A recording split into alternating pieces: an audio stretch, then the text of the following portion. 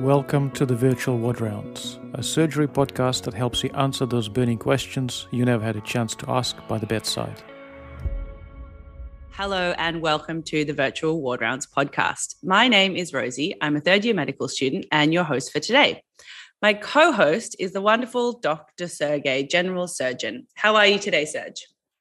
Fantastic, Rosie. Very excited about today's episode. We've prepared something very special for you guys.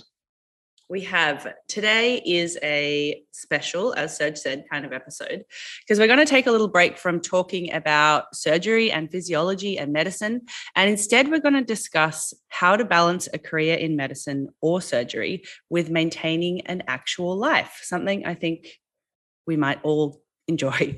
So to help us break down this somewhat tricky topic, we are joined today by Dr. Masi, a sport, exercise, and lifestyle physician, a medical doctor, a health coach and advocate, and a physically active wife and mother of two who runs, skis, and also lifts. That's a lot of activities that you're doing, Dr. Masi. Thank you so much for taking time out of your day to join us here on the podcast. How are you? Good, thank you, Rosie. Serge, thank you for inviting me onto this podcast. I'm really excited to be here and to share some pearls from experience and also from what I've learned doing research with your audience. Excellent. So just to kick us off and to so our listeners can get to know you a little bit, could you give us just a little bit of background into who you are and how you ended up doing what you do? So I'm a sports and exercise physician, and I'm also a lifestyle medicine physician.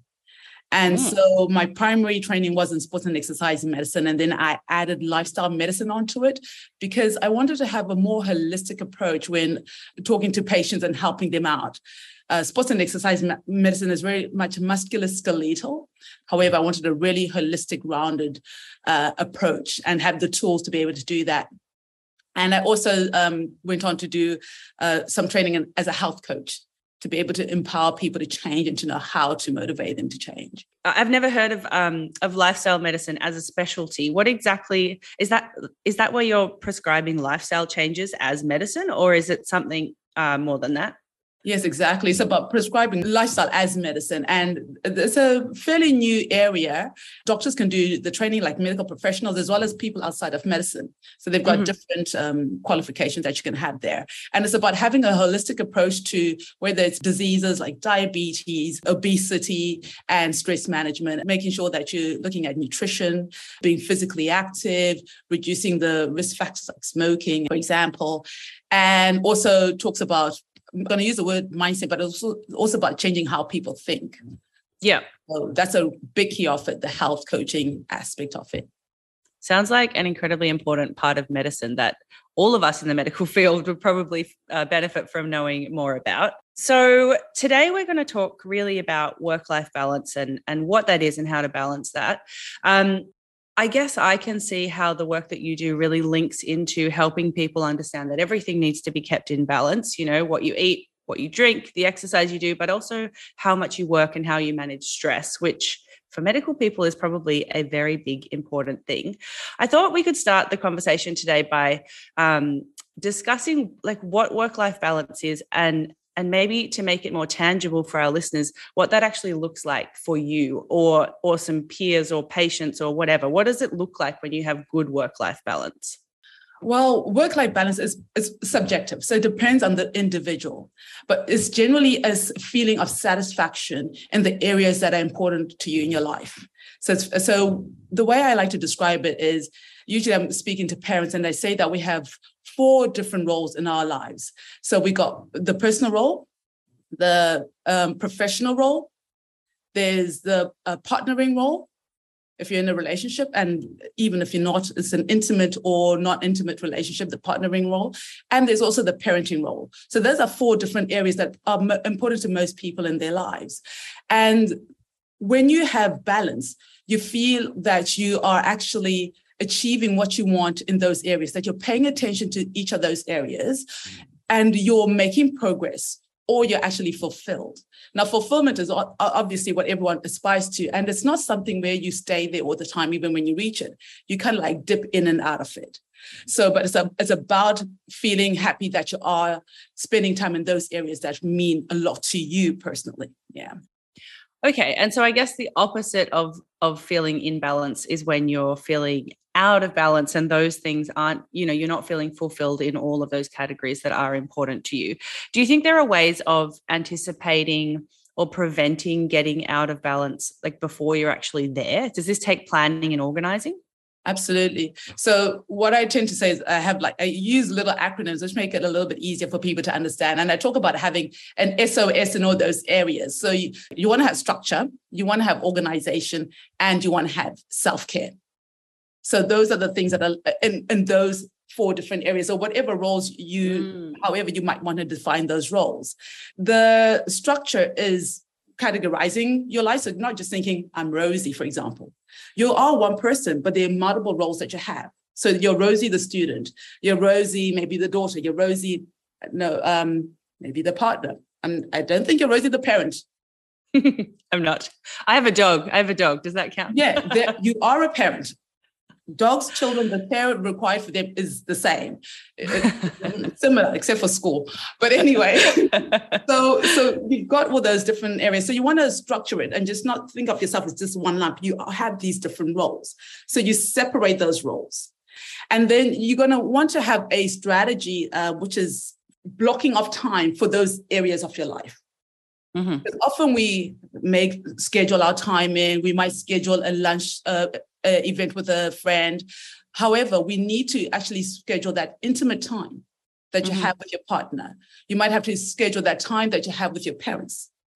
For example, you want to schedule the professional time schedules itself, because you don't turn up to work, you don't get paid, and there's a whole lot of things. So people are pretty good at that part. And this is where people fall off balance because they're so focused on work, and work will consume you if you let it.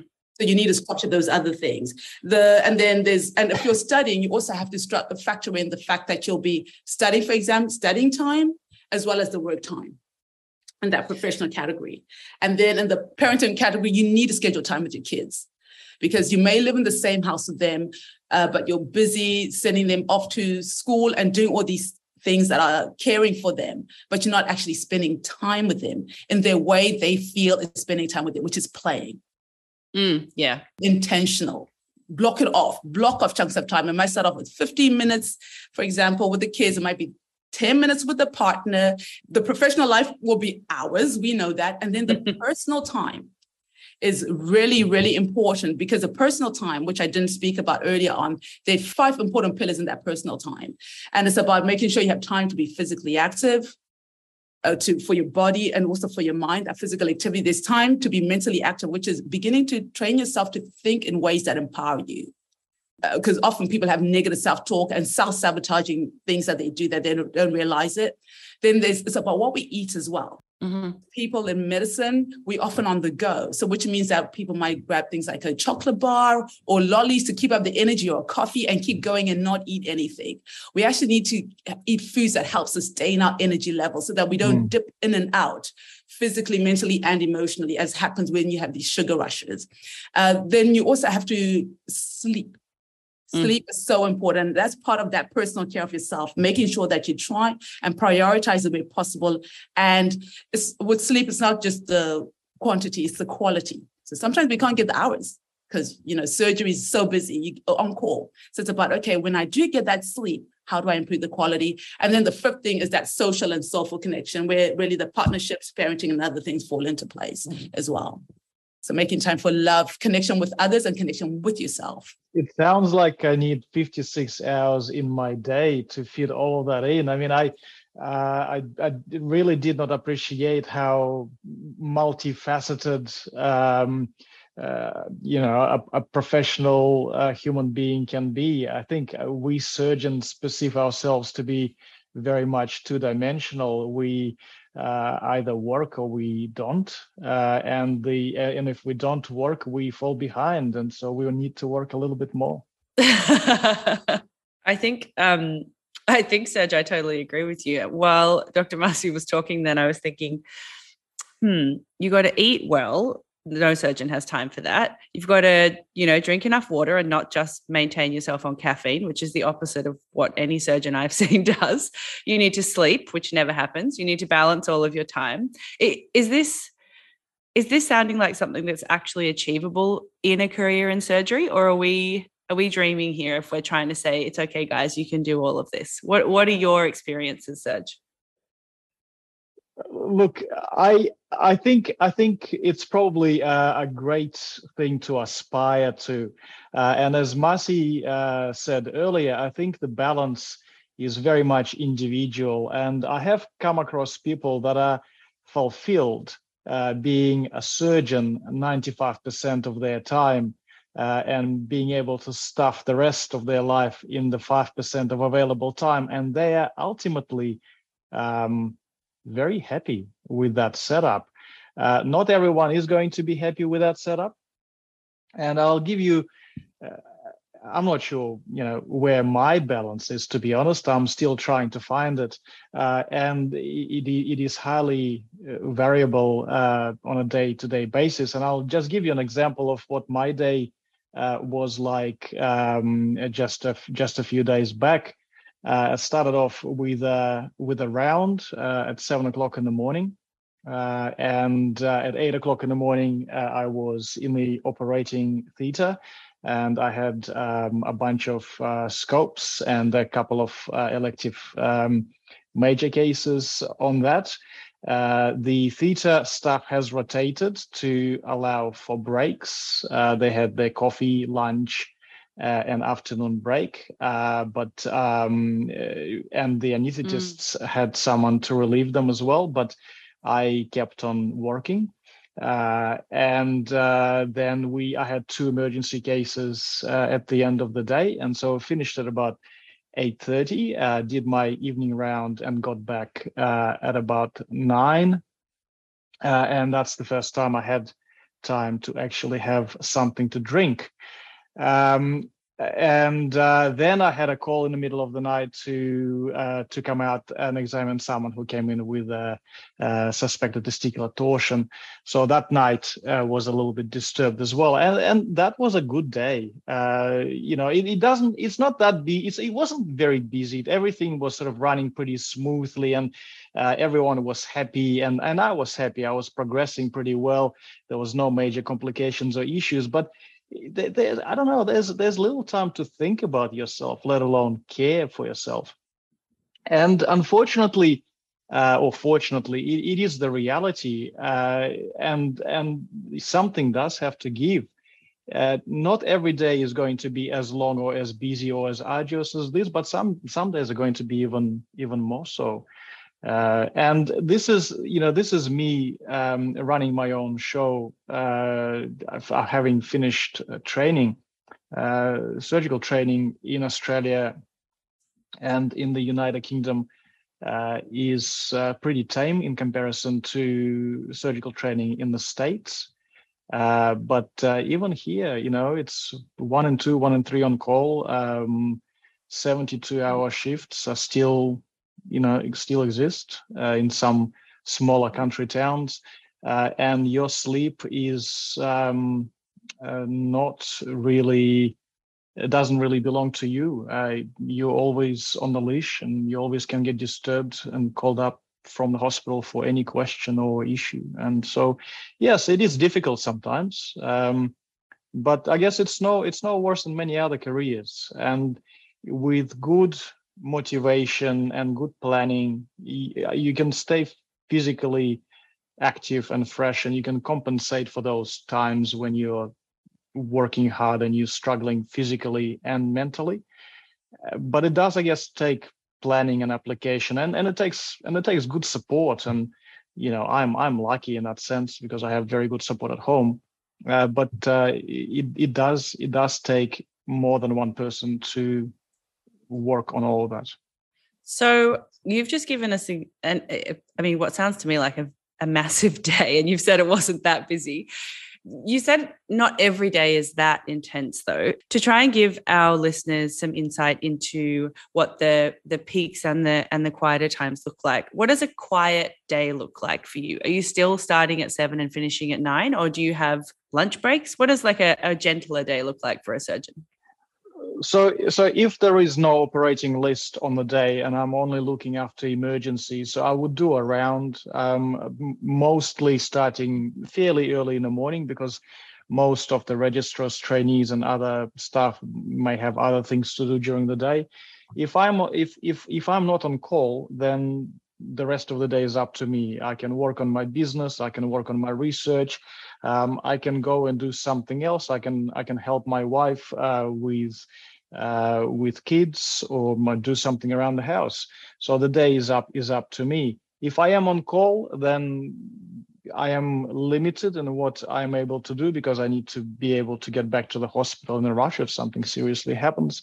But it still leaves me with enough time and opportunity to do a lot of the activities that are otherwise, sitting on my desk or in my mind, or looking after myself.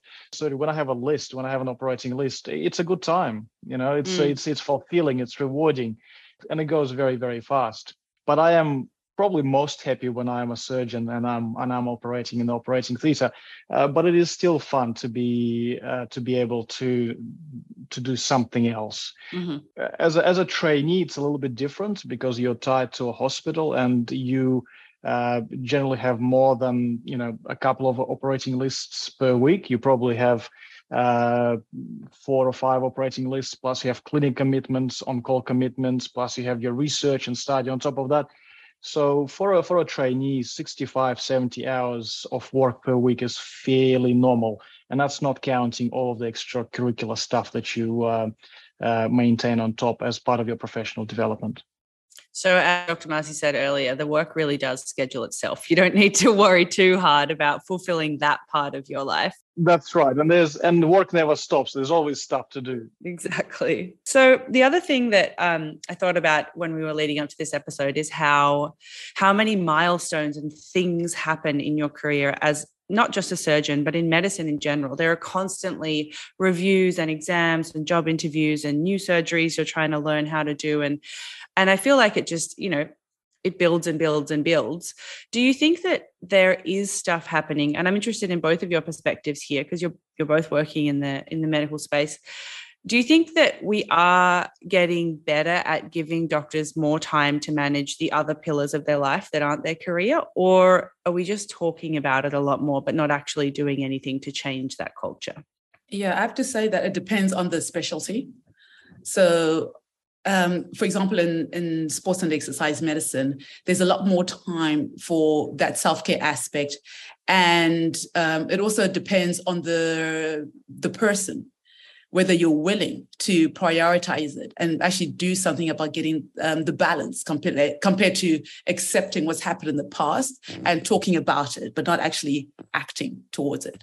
Because we always have a choice, regardless of not having a choice in the way the day is structured and what happens at work and what emergencies come up and exams and all those things. We always have a choice in what we do in those situations. And like Serge said, planning, so that you can get a bit of that balance, whether you have some little snack foods that you can carry with you. You don't have to go out and have a meal at the local cafeteria, the hospital cafeteria, because often the food is not that great over there. So you're better off carrying something that you actually want. You can carry a bottle of water in theatre. You can have a thermos of herbal tea or coffee or tea. I always carry a thermos everywhere I go. So you can put in changes and do what's within your control. And sorry, I did mention when I talked about my SOS, Serge reminded me when he talked about support, I kind of mixed up things a bit there. My SOS is actually that you have to have support, organization, and self-care, because exactly without that support, it becomes very difficult. And when you don't have, and support is actually the key thing that helps stop people from getting into burnout, which we may or may not discuss in this podcast today. So exactly. So it's possible. You have to look at what's within your control. You have to prioritize, and you really have to be intentional and you realize you have a choice. There are lots of things within your control, and you're either not taking control because you haven't been shown how to. And often there's the fear of the repercussions. If you say to this boss, will I fail? Will I not be allowed on the program? Will I be thrown out? There's a lot of that fear, which comes from bullying and harassment, which is another topic that, other people are looking into and dealing with that. It's really also important that there are supervisors and people within your sphere who support you, who are at a higher level, or we have that power in inverted commas.